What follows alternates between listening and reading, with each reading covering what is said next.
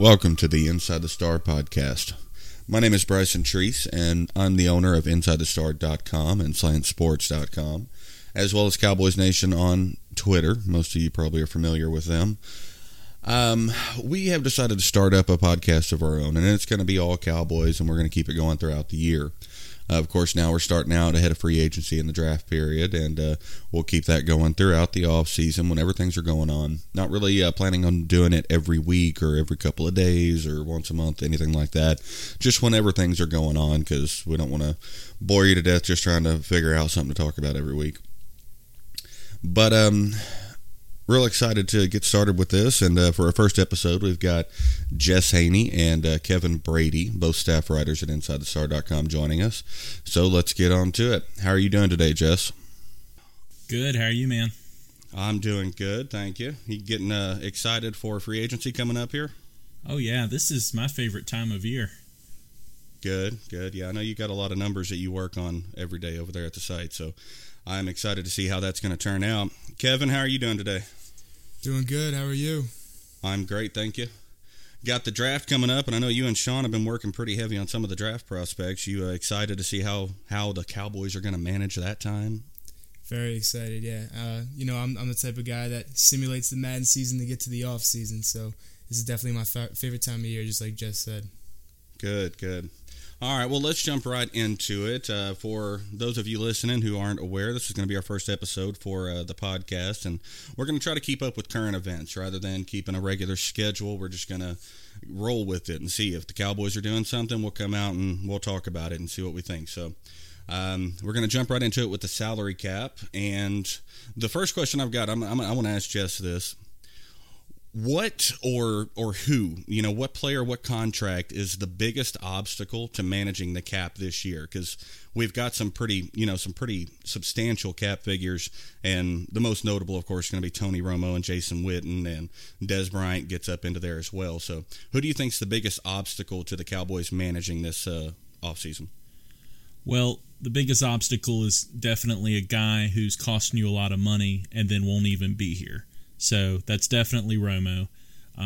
He's going to count $19 million against our cap, and he's not around to even give us any benefit of that. So even if Dez Bryant's got a high number, Witten's got a high number, we're still going to get them on the field at least to get something for it.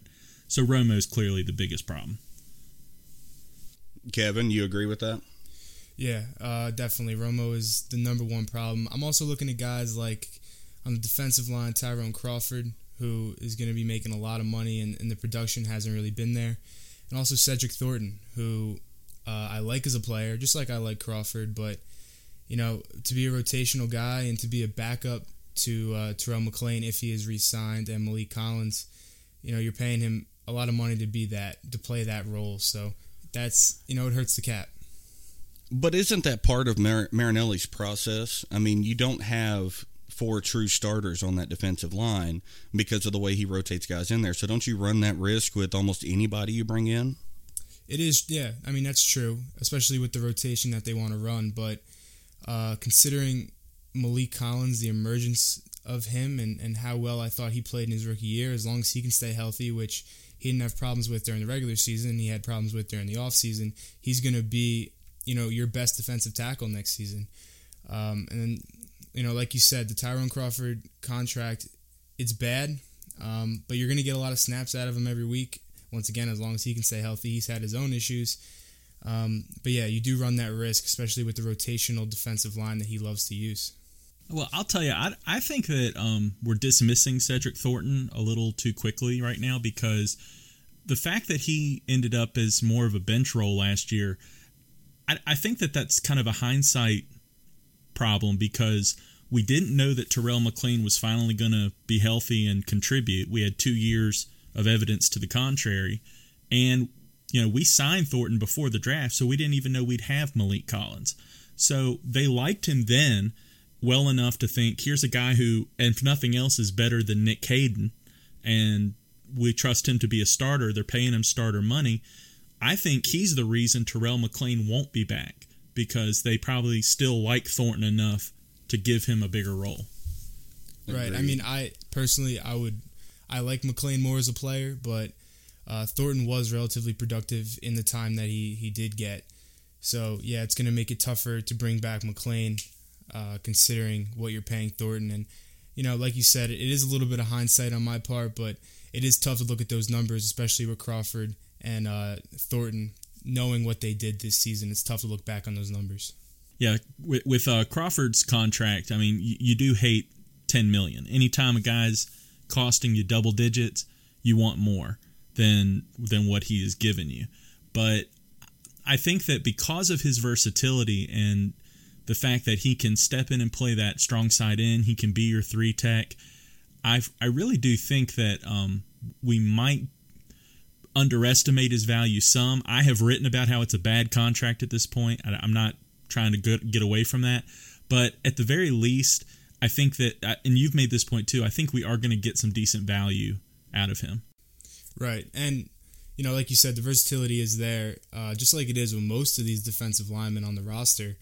But the problem is, and the problem that needs to be fixed in this upcoming draft with the 28th overall pick, is that we have a bunch of 3 techniques and a bunch of, strong side defensive ends against the run, but not guys who can really rush the passer off the edge dynamically enough.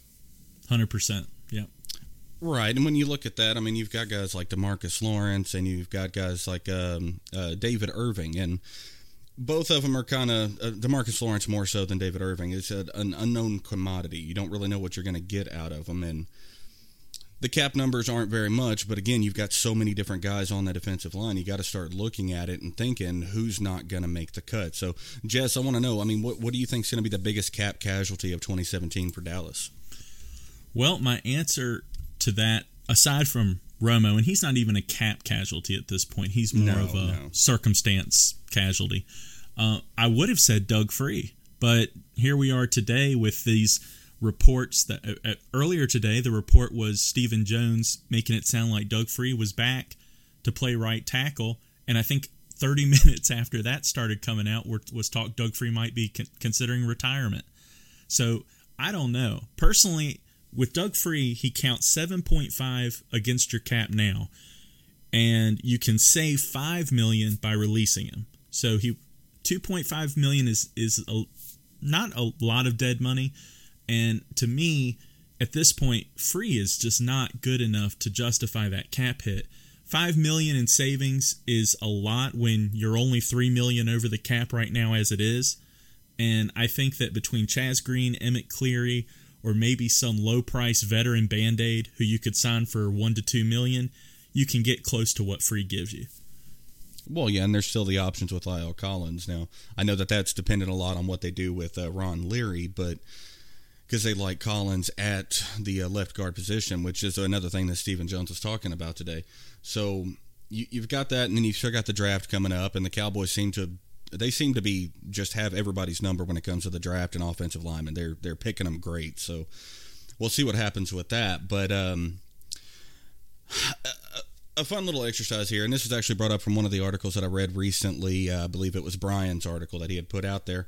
And it's one I want to know between the two, because at each position we've got some backlogs. And at the running back position, we've got Ezekiel Elliott, we got Darren McFadden, we got Alfred Morris, and we got Lance Dunbar. Who do you keep? We already know that Ezekiel Elliott's definitely going to stay. He's not going anywhere. But you've got Darren McFadden and you've got Alfred Morris. And Alfred Morris hasn't really done a whole lot for us. Darren McFadden did enough when he was asked to, but he's not being asked to now. So who do you keep, McFadden or Morris? Jess? Between the two, it's a little tricky because you've already got one under contract and the other's a free agent. So to keep McFadden, you've got to cut Morris and pay whatever's left on his deal.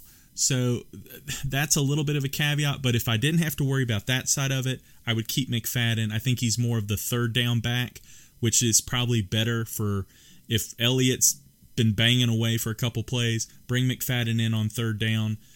I think they complement each other better. How about you, Kevin? Darren McFadden or Alfred Morris? I agree.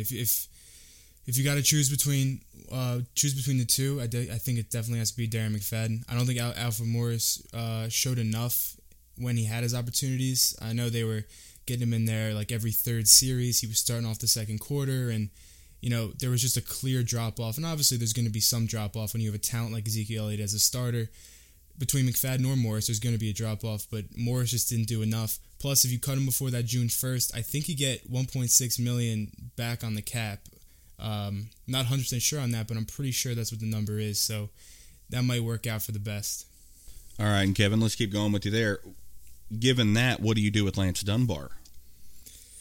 This is tricky, especially because of what ended up happening with Darius Jackson, who at least I had sort of hoped could play that Dunbar role. Similar to Morris, though, I don't think Dunbar has really shown enough.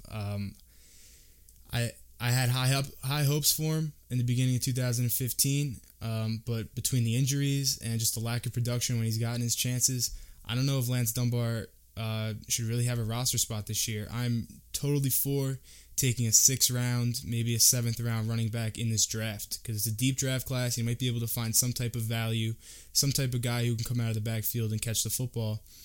And you'll get him for cheaper than you're going to get Lance Dunbar. Not that he's a huge cap number, but still. All right, and Jess, looking over on the defensive side of the ball, we've got some free agents that we've got to get re-signed. We know that the secondary is actually something that was a little better in 2016 than a lot of people anticipated, and definitely better than the guys playing it. But who do you keep, Morris Claiborne or Barry Church? Who do you go out on a limb to re-sign? Well, I wrote recently that if the Cowboys were going to use their franchise tag on any one guy, I would have used it on Barry Church. Not saying that I would do that. I wouldn't use it on anybody, but he would be the best possible option. So given that, I think he's definitely the pick. Claiborne flashed great things, but then he missed 9 games again. And I'm just tired of having to talk about that with him. Tired of having to talk about that with most of the team. We've had injuries plaguing us for the last few years. But what makes you choose Barry Church over J.J. Wilcox? I think just consistency. I'd rather have a guy who is going to be in the right place at the right time more often, as opposed to occasionally giving you those big hits, forcing a fumble. I do, you like Wilcox's growth. He did look like a little more of a competent player. I think part of that, though, was that he wasn't being asked to do as much in coverage. We seem to be relying on our corners more this year than we were previously to hold up in man, and that let the safeties roam around a little more. But to me, Church has just been solid, and he's not spectacular, but at this point, I'd prefer solid. I kind of would too, but I mean, I go back to, looking at how the secondary played this year, and you really had a 3-man rotation between the 2 safety spots, between Barry Church, J.J. Wilcox, and Byron Jones, and there was something that worked about that. I mean, it took Marinelli's philosophy when it came to the defensive line of keeping guys fresh throughout the game, and it created situations that could benefit each player's strength, and I don't know if I want to lose that. How about you, Kevin? Yeah, I think there's something to that, but if you're choosing between Barry Church or J.J. Wilcox, really the only thing I see Wilcox having over Church is his age. Barry Church, I think there's something to him being voted a captain, a defensive captain. He's obviously a leader, and he came up with a few big plays throughout the year. Obviously had the big interception in Washington week 2 that in some ways changed the course of the season, where they're 0-1, staring down 0-2, and he makes a big play like that. He's just a more steady, reliable player. And I think both the Cowboys and Wilcox could benefit from a change there. I definitely agree on that. All right, let's move on. Let's get back to that Tony Romo situation we talked about. And Kevin, I'm curious what you're making of a lot of the speculation that's out there. I mean, we know today that the Redskins put a franchise tag on Kirk Cousins, so that rules out Washington as one of the destinations for Romo. But, of course, you still got Houston, you still got Denver in the conversation. Some people keep throwing Cleveland Browns into the conversation, and if so, I feel bad for Tony Romo. But what do you think happens with him? I mean, give me your top 2 teams that you think are going to be the most likely to land him. Well, Washington did just franchise Kirk Cousins, and now they're talking about possibly a signing trade with San Francisco. So, I mean, who the hell knows what's going to happen with that situation? But I would rule Washington out. I think you're looking at Houston, Denver, and Arizona, and I would put Denver and Houston sort of at the top of that list. It would be kind of doing right by Tony to keep him in Texas, I guess. I mean, what would be the best situation for him to play in? It looks like Denver, but that offensive line is rough. And if he goes somewhere like Arizona, that offensive line is also rough. And Carson Palmer couldn't stay upright. And you're going to talk about Tony Romo possibly staying healthy for a 16-game season and a postseason. We just haven't seen that. And to put him in a worse situation in terms of offensive weapons in one of these other cities, it's gonna be tough for him. But yeah, I would say Denver and I would say Houston are the top two. What about you, Jess? Who do you have as Tony Romo's top contenders? I gotta agree with everything Kevin said there. Based on the fit, based on the fact that with Houston you have the complete meltdown of Osweiler. He looks like one of the biggest free agent busts since Albert Haynesworth. And then in Denver you've got two guys, neither of whom, with Paxton Lynch and Simeon, neither of whom look like they're really ready to contend for a championship, but the rest of that team is. So, it's sort of, for them, it's about taking advantage of a window while it's open. One team that I will throw out there, though, because I haven't heard them mention much, but I think we've got a few logical links to, would be the Chicago Bears, because we know they're dumping Cutler, and where did Tony go to college? Eastern Illinois. And where did he grow up? In the cold, in Wisconsin. So, I just think that is a location which many people might think like, oh, cold weather, old guy, he don't want to play there. Don't forget that that's where he's from. Well, what about a team like, there's two other teams, which I'm not hearing very much, but, throw this out there. Kansas City Chiefs is one, as they're not sure what they're going to do with Alex Smith. But another one is the Miami Dolphins, who still had the injury to Tannehill that they got to worry about. And, news came out in the past few days that it's not the more severe injury, but he's still not supposed to be ready for, camp in the beginning of the season. So a guy like Tony Romo can come in and keep them going, which they've had some good momentum over the last few years building up. What do you think of places like that? I was going to say, I think Kansas City would be a great place for him to play, especially you get a tight end like Travis Kelce. You get Tyreek Hill as an offensive weapon, and obviously what they have defensively already. I'd be a little nervous to have Andy Reid and Tony Romo combined there for clock management in fourth quarter, but it's still a pretty good situation for him. But they don't seem to really want to move on from Alex Smith, which baffles me in more ways than one. But they seem pretty content with their situation. Miami does offer a lot of possibilities because of all those receiving options they've got there now. But the question there is, even if Tannehill isn't ready for camp, if he's reasonably projected to be ready to start week 1, which from my understanding he is, I just don't know why you would bring in Romo and undercut Tannehill right when your team is starting to look like it's on the way up. It seems like they would almost be taking a step backward. Well, and I want to bring up a point that Kevin mentioned there that, it's the right thing to do for Tony Romo, but what we've been hearing more lately is that there's some tension brewing between Tony Romo and Jerry and Stephen Jones. So what do you think's going on with that? Is that going to factor into where he ends up? Yeah, they just had the report today that Jason Garrett hasn't spoken with Tony since the season ended. For whatever that's worth, who knows what players he has and hasn't spoken with.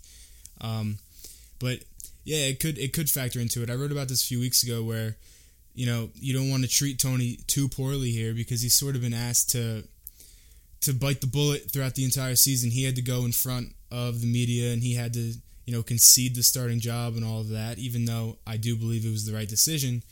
That's still tough for a guy who was your franchise quarterback for all these years to do. So at what point can you stop asking and asking and asking from Tony? And at what point do you have to do right by him?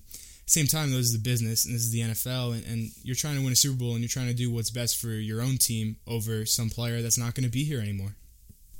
And Jess, what do you think is the likelihood? And just stretch out there. What are any possibilities that Tony Romo is in Dallas for 2017? If Dak Prescott gets hit by a bus between now and next Thursday, yeah, maybe he's still here. That's about it. Well, Romo can always cross his fingers, right? All right. So what do you want to do with Tony Romo then? Do you want to cut him? Do you want to make him a post June 1st cut, designated now, and release him so he can go find somewhere? Do you want to hang on to him a little bit longer and see if maybe you can do a trade? Because the Cowboys aren't known, and they're towing that same company line today, saying they're not going to make a big splash in free agency. So maybe next Thursday doesn't really matter so much for the Cowboys. So what if they hold on to Tony Romo a little bit longer and see if they can't try to increase some draft position or maybe leverage him for a trade somewhere? That's sort of how I feel right now because, as we saw today with Garoppolo, the news on Jimmy Garoppolo, New England saying they weren't going to trade him, as pieces start to move and more importantly come off the table, Romo still being out there increases his value, increases the potential that some team might finally call the Cowboys and go, all right, here's a third-round pick or whatever. And so there really is, to me, no reason to feel like we owe it to Tony to make him a free agent at the very start. If there are teams that want Tony Romo, they know he's not going to be a Cowboy in 2017. So they may hold a spot for him. They may wait. And the longer we wait, the longer we may be able to get a trade. So basically, you're expecting a bidding war, and everybody's going to be expecting that as well. That's how I feel. Well, and you talk about guys on the market. I mean, just a month ago we had Colin Kaepernick, we had Jimmy Garoppolo. There was a possibility of Alex Smith coming, which is kind of coming off of that now. You're probably going to have Osweiler unless the Texans just get stuck with him, but I know they want out of that. Cutler. Cutler, I'm seeing things that Cutler that he's going to retire. He's thinking about retiring, and he's not that good anymore. Yeah. I mean, how much are you really going to give for him? He could probably manage somewhere. He could probably go somewhere and be a Brad Johnson or a Kyle Orton, but I don't think that he can, go into a team and really bring a whole lot. So I don't put him in the same conversation as Tony Romo. So anyway, the point that I'm getting at is that with all these guys coming off, and even Kirk Cousins getting franchise tag, that market is getting really slim. So that does bring up Tony Romo's expectations. Yeah, but I do agree with that, and I just think that at this point, while plenty of people would say that, we owe Tony to do whatever we can to do right by him.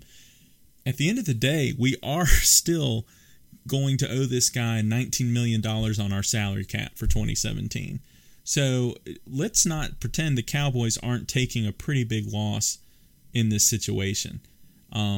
So if the Cowboys can find a way, I don't think Jerry is going to trade him to Cleveland or something like that. He won't do that. But I do think it behooves the Cowboys to wait a little while, see what opportunities are there that are best for both parties. All right, and let's move on to the next player. We got Jason Witten, and yeah, it's a sore subject for a lot of people, I know, but he's been in the league a long time. I mean, he's getting slower. He's not as quick as he once was. He still has all the skill he did, but he's due over $12 million this year, and he can't do everything he used to do, which means we have to turn to other guys.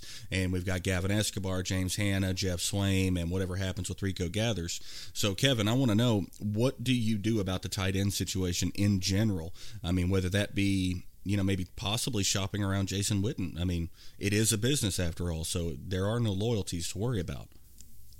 Right. Well, in terms of Witten, I think what's most likely to happen, in my opinion, would be that they extend him another year and separate this money out that he's owed for 1 year over 2 years, which makes sense financially. But what level is his play going to be at this year or next year, considering, we really have seen a decline in his play, even if he's gotten to 8th all-time on the all-time receiving list with nothing but 8-yard button hooks.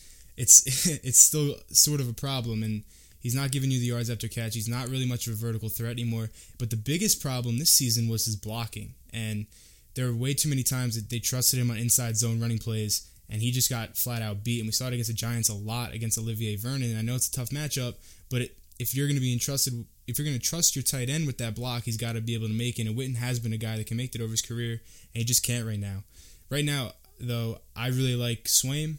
I know a lot of people here at Inside the Star like Swaim. And as long as he could stay healthy next season, I think you're going to see Swaim start to take the bulk of the reps as tight end 1. I don't disagree as far as some of the warning signs that we have with Witten. I don't know about Swaim jumping up that far into the rotation, only because, they paid James Hanna a lot of money to stay as a free agent last year, and I think they think pretty highly of him. Of course, injury took away last season from him, but he's already has the reputation of being the best blocker on the team. So if he is still that, which he has to prove again during this offseason, if he's still that, and we know that he is highly athletic for his size, he could be the guy that jumps in there, or at least he and Swaim will be, 2A and 2B. And then, of course, there's Rico Gathers, who apparently was lighting up the practice field. So I don't know. One thing I will say is that I think our mix at tight end makes it highly unlikely that Dallas will invest a high draft pick in a tight end in this draft. I think they'll wait. They'll evaluate who they've already got. And then next year, when Witten is probably gone, either via retirement or a cut, then maybe they'll go ahead and draft high to replace him. I'm actually pretty excited to see Jeff Swaim, and I was against Jeff Swaim. Mike over on Cowboys Nation, he's got the whole Swaim train going. But this all during this preseason, yeah, there was those 2 drops that he had, but the rest of it, he's actually starting to emerge a little bit in the passing game, and he's one of those kind of like Witten, where he ran a solid enough route. It didn't matter that he wasn't really a deep threat or a traditional receiver, because his strength is blocking. But I want to see how he's able to compete with a James Hanna, because James Hanna, we know what we get with him. We know what we get with Gavin Escobar, and it's injuries pretty much all the way across the board. Now, Swaim kind of had an issue too, but I'm hoping he can bounce back. And I guess for me, he still has the upside of not being an injury-prone player, but just somebody who had an injury. All right, regarding the 2017 NFL Draft, we've been hearing a lot about the deep class that there is when it comes to the positions that the Cowboys really need. But, Kevin, I want to know, based on what you've looked at from this class this year, who do you think is actually – where do you think the Cowboys are going to go with the first pick, offense or defense? Well, my initial inclination is defense, of course, knowing where the holes are. But after the Doug Free news today, I started thinking possibly even right tackle. I think it's a wild card. I don't think it's going to happen necessarily. But if someone like Cam Robinson out of Alabama is there, it could be a really good fit for Dallas. And then you're going to have 4 first-round picks on that offensive line, and then La'el Collins, who is basically a first-round player. But I would definitely go defense personally. I think you have a deep edge class. And I think even picking at 28, you're going to be able to get a defensive end who can be relatively productive in his rookie season. But isn't that kind of a knee-jerk reaction? After the 2016 season, we saw that defense just not really be able to get it done, which is the same thing as 2014. They weren't really able to get it done by pressuring quarterbacks and stopping the pass.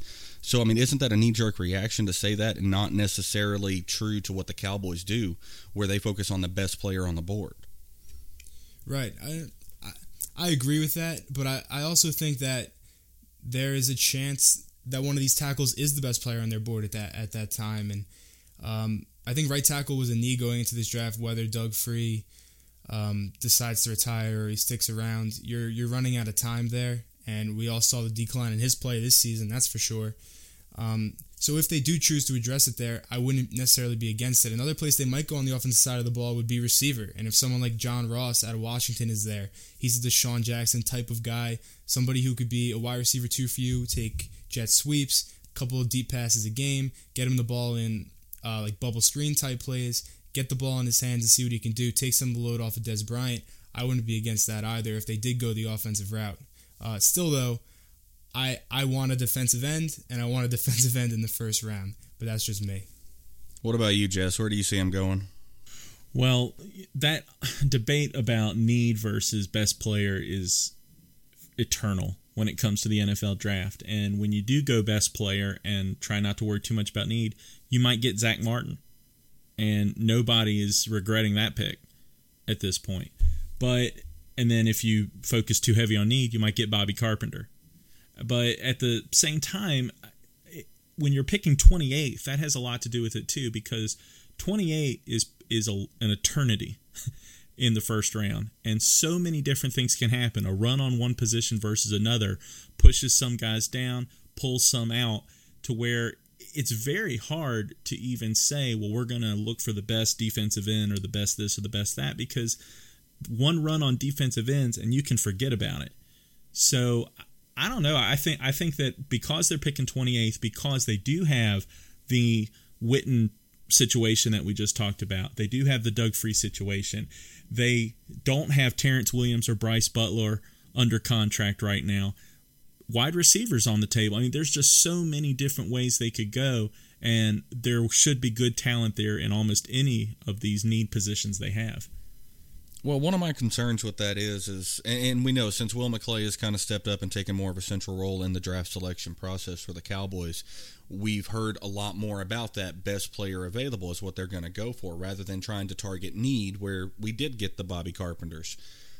But the thing with that is look at our offense. I mean, how stacked are we on offense, and how many offensive picks have we used in the first round lately? It's just, I mean, aside from, Byron Jones and Morris Claiborne, it's been years. So isn't there some, merit to having to focus a little bit on need, and maybe even look at trading up to, even if it's just, 10 spots, which, the Jerry Jones has been known to do that, go from the very tail end of the first round and just come up to about the end of that second third. What do you think about that, Kevin? Well, like you just said, though, while Jerry Jones has been known to do it since Will McClay has taken over, it hasn't really been their forte. They like to stay put or even trade back like they did in 2013 with the Travis Frederick situation. I do think that there is something to that, though, where you're picking this late in the draft for a reason. You're a good football team, and you're good especially on one side of the ball. And for the playoff game to end the way that it did, I think that, you look at what the needs are in this team, and it's somebody who can rush the passer, and it's secondary help, and possibly even linebacker help, depending on what the situation is with Jalen Smith. But if you had to list the needs, the top 5 needs in this team, at least 3 of them are on the defensive side of the ball. And when you only have 6 picks in this draft, you got to make them count, and I think there does have to be a focus on the defensive side of the ball. Well, and there's also got to be a focus on who can come in and contribute immediately, because, we don't have time on defense to let a guy, sit back and get comfortable and learn the position. We don't have time to take a J.J. Wilcox through his progression from an offensive position to a defensive position. We need somebody to come in now, and, we've taken shots at it recently, with your Tank Lawrence and your Randy Gregory's, and, God knows if that'll ever pan out. But when it comes to it, let's say edge rush, because I think everybody can agree that that's one of the biggest needs on this team, that we can make do pretty much everywhere else, but if that defensive line doesn't step it up, we're in trouble. So looking at edge rushers that you've looked at, what are a couple of guys that you not only think will possibly be available when we're going to be able to pick, but will also be able to come into the team and be noticed day one, something equivalent to what Malik Collins was able to do? Well, there's 3 names, really, that have emerged to the top of my list, and that's Charles Harris out of Missouri, who has maybe the best one pass rush move in this whole draft with his spin move and his explosiveness off the line of scrimmage. And then there's the other 2. There's Carl Lawson out of Auburn, who I love, and there's Takarius McKinley out of UCLA, but now both of them are having issues. Carl Lawson in 2015 with injuries, and Takarius McKinley now having to have shoulder surgery. And then you have the problem of first-round pass rushers normally aren't going to be double-digit sack guys. And, of course, you can't grade an entire player based on their sack totals. There's a lot more that goes into that. But there is something to that where a Joey Bosa is an outlier. And if you're going to take somebody who had shoulder surgery and is going to be out 5 to 6 weeks, it's going to be tough to deal with that. All right, so you've got guys like that, and of course we've still got a lot of unknown commodities when it comes to the defense, so, we shouldn't really put a lot to that. I mean, for one, we've got Charles Tapper, who should be coming back, and given the way he was misused in college, and, he fits our scheme a little bit better, a lot of people are excited to see what he's actually going to be able to do. Plus, you got guys like Malik Collins, who have had another year in the system and have learned a little bit more, and we kind of figured out a little bit better what David Irving can do and where we can move him around to make an impact, and all that. But looking at the draft in general, and I know you got your crazy stuff like, Myles Garrett talking about, trade up to get me, saying that to Jerry Jones and the Cowboys. And you have those type of guys that probably aren't going to fall to us, but you never know. Things could happen. So, Jess, what do you look at as some of your, possible dream scenarios for the Cowboys in the first round? Well, I'll give you one as far as a player falling to us. Malik Hooker is going to miss everything from now till like the start of training camp with the surgeries he just had. He's supposed to be back to where he could at least participate in some of your training camp and maybe preseason, but he should be fine for the start of the regular season. So if he were, if some guys, because he's not playing or participating in the combine and pro days and all this stuff, if some guys were to start vaulting him in that safety conversation and he fell, I mean, that is an elite talent that Dallas could hopefully snag. And if you have him and Byron Jones, now you can actually talk about, do we need Byron Jones to go back to playing corner? Or do we just have two amazing safeties? Either way, I feel like that is something that isn't completely outside of the realm of possibility and could be incredible for us. The other thing I'll say is that because this quarterback class in 2017 is not that great, I don't know if we're going to see maybe a big run on quarterbacks in the first round, but we could at least see several guys there at 28 to where Dallas might have some good negotiating power to work on a trade with some other team picking high in the second who does still need a quarterback and maybe get a decent extra pick out of it. Well, first off, to Jess's second point there, I think it is possible that you might even be able to swing Romo for maybe a third-round pick if a team like Buffalo misses out on Deshaun Watson or Deshaun Kaiser or Mitch Trubisky, whoever it is that they like, and then maybe they panic a little bit because you know how teams might get on draft day, and then they might decide, hey, let's send a pick there to Dallas to pick up Tony Romo. In terms of a dream scenario, and I know a lot of Cowboys fans would probably be against this considering the lack of luck we've had with taking chances on players with some type of off-the-field issue. But Tim Williams out of Alabama as an edge rusher is my second highest graded edge rusher right now, and he is, in my opinion, a top 5 to 7 player in this entire class. And he's had some issues off-field that might drop him here, and I've seen him mocked as low as 32 to the Patriots. And if he's there at 28, I believe that he could bring a huge impact to the Cowboys in his rookie season. But, you know, I understand the Cowboys might be weary to take a chance on a guy like that, considering the Randy Gregorys and the DeMarcus Lawrences of the world. Well, not even that. I mean, you talk about Tim Williams and Malik Hooker. I mean, you're talking about guys who have injuries that are going on, and it takes us back to Jalen Smith, honestly. Now, I mean, if Jalen Smith, and ignore the latest news on that, whatever happens with his knee happens, and we'll find out when it comes time for opening day. But when you take a chance like that, you could either get somebody who might be awesome in a year or two, or you could get somebody who could start playing right away, and they are what they are. But, I mean, it's such a big gamble. And, I mean, where else could we have spent that second-round pick in 2016 that would have benefited our 2016 team more than Jalen Smith? So, I mean, do you really want to take a chance on some guys like that? You know, it's a good point, because if they would have taken somebody like Noah Spence, even though they would have been taking a chance in a different way, they probably would have had more of an impact now with Malik Collins coming from the inside and Noah Spence coming from the outside, being able to get after the passer. And instead, you had your second-round pick just sitting on the sidelines the entire season. And now you're only picking 6 spots ahead of where you took Jalen Smith. So I don't think the Cowboys will be scared off of taking chances.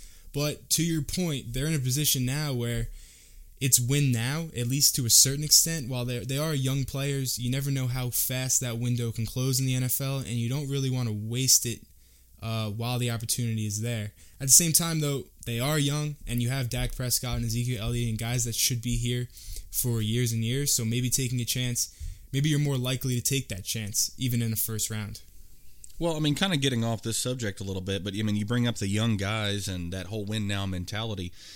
Jez, do you put any stock into the idea that when you take two guys like Ezekiel Elliott and Dak Prescott, who came out and both had very, very good years for rookies, and then they come into their second year, but because of whatever reason, the team just it's not able to perform. Like, say we take too many gambles in this draft and we aren't able to improve the team enough to even catch up to what we lose in free agency. Do you think that can hurt them overall and turn a Dak Prescott into an RG3 perhaps?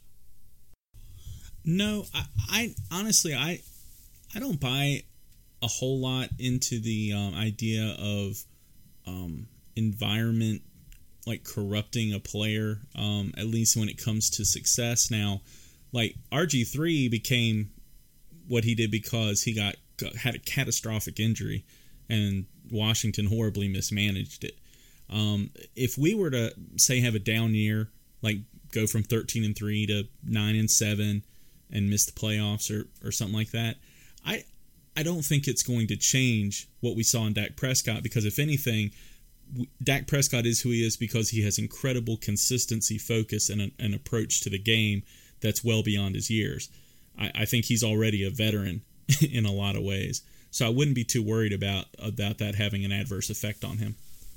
But, I mean, even so, Tony Romo reached a point like that I'd say probably about 5 years ago. He reached that same kind of point where he had learned enough. He had gotten past a lot of his mistakes, and he became known as, the fourth quarter comeback king, because the defense would just let up so much that he'd have to go out in a shootout and try to catch up. So, I mean, if Dak Prescott's forced in the same situation, like with the Green Bay game, let's say that he's forced in that situation over and over again because the defense just can't pull its own weight. Doesn't that start to wear on a guy? I think, yes, it can, but I don't know. It's hard to say, because if you're looking at just a single draft pick, and I understand that this would be like a small sample of a much larger draft philosophy, but every draft pick is its own entity, and everything really has to be based on the circumstances of that particular pick. Who's available, who isn't, and you can't get too caught up in more like global concepts, to me. I think you just have to make the best decision at every pick every year based on what is there at that particular moment. And I don't know. I wouldn't worry too much about it on a philosophical level. I'd worry about who's on the board at that very moment. So you're definitely for best player available and not for team need. When the two marry, then that's perfect. I mean, to me, it's a formula. If you assign X amount of points to team need and X amount of points to best player available, and then the two combined score is the highest, then that's the best pick. Maybe the best player available is a wide receiver and the third best player available is a defensive end, but you need a defensive end more, so that becomes the best pick. That's kind of the way I look at it. And that rarely happens. So, I mean, Kevin, what do you think? Is it possible to ever have team need match up with best player available? Well, I think Jess said it best, but, it is possible. I guess if you look back at the Tyron Smith pick, that I guess you could argue, though, J.J. Watt did go, but still, I think you had best player available and you had a big team need kind of marry there, but it is pretty rare that's going to happen. You don't want to reach too far for team need, that's for sure. You don't want to take somebody who doesn't deserve to be taken there, but if the team believes that is going to be a first-round talented player, then even if Mike Mayock is going to yell at you on television, you got to make the pick. Yeah, I definitely understand, but a lot of that we'll see when it comes time for the draft day. Well, I mean, Kevin, you probably got a pretty busy schedule coming up on Slant Sports doing scout reports, correct? You're looking at a lot of guys that are we're talking about here. Who do you got up next on the board? Right next, we're going to be looking at Tre'Davious White, a cornerback out of LSU. I've already collected the clips and watched the film, so now just writing up the report and getting that out as soon as I can over at Slant Sports. Good. And you can find all those at slantsports.com. Of course, Kevin Brady and Sean Martin are both pretty active over there, looking at the prospects coming up and doing full profiles of them, looking at film. So if you need to know who's who on the draft, you can look at that.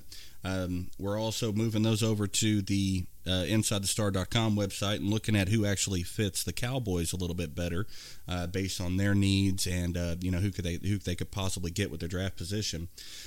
Meanwhile, Jess is working pretty heavy on the salary cap situation. Team management is his thing, so he's going to keep coming out with those reports, and you should definitely check it out. He had one on the tight end situation, which was actually pretty remarkable. He came out last week. You can find that over at InsideTheStar.com. You can follow Jess Haynie at Cowboys Addicts on Twitter. It's Cowboys Addicts. And he's been over there for quite a while, and it's always good to answer questions. Kevin Brady 88 is where you're going to find Kevin on Twitter. And, guys, I think that's about it for this show. You got anything else to add, Jess? No, just looking forward to next week, and hit me up if you want to find out more about the Doug Free retirement party I'm going to throw. Doug Free retirement party. Are you going to have a whole bunch of yellow flags hanging up on the wall? Oh, definitely. And we're going to let any defensive end that wants to come, we're going to let you right through like Doug Free would. There you go. Just give him a little tap on the chest and say, there you go, bud. I just want to make sure you're there. Easy access. What about you, Kevin? Nothing much. Nothing left to say, really. Just big week coming up with the Combine, obviously, and free agency opening. Don't expect the Cowboys to do too much, but you never know. We'll be glued to it. Great. Well, that's the first episode of Inside the Star podcast in the books.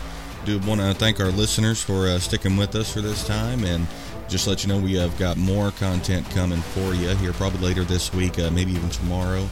We're going to take a look at some of the contract stuff and see what's going on, and use Tony Romo's contract as a good example with Jess there to break down and see exactly how this stuff works, because there's too much bad information out there that a lot of you guys I'm seeing are listening to a little too much. So thanks again for joining us, and until next time, have a good one and go Cowboys.